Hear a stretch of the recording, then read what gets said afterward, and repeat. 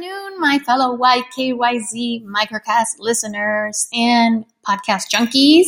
Welcome to yet another episode of Mistress of the Microcast here on YKYZ.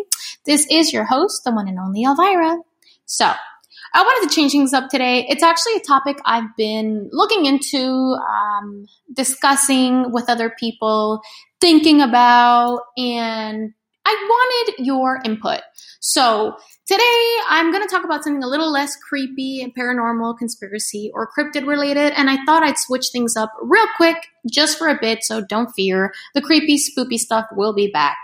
And I wanted to discuss microdosing and LSD. So I wanted to know what your opinion on microdosing, LSD, mushrooms, things that make you go on trips where you don't need transportation to. What are your thoughts on LSD, on microdosing, on those type of hallucinogenics, acids, and what have you? So if you guys are familiar with them, then, excellent. If you guys don't know, I'll talk about it a little bit here. But what I want is to know if you guys, A, have ever done it, B, would ever do it. And if you have done it, why did you do it? And what did you discover on your trip? Let me know.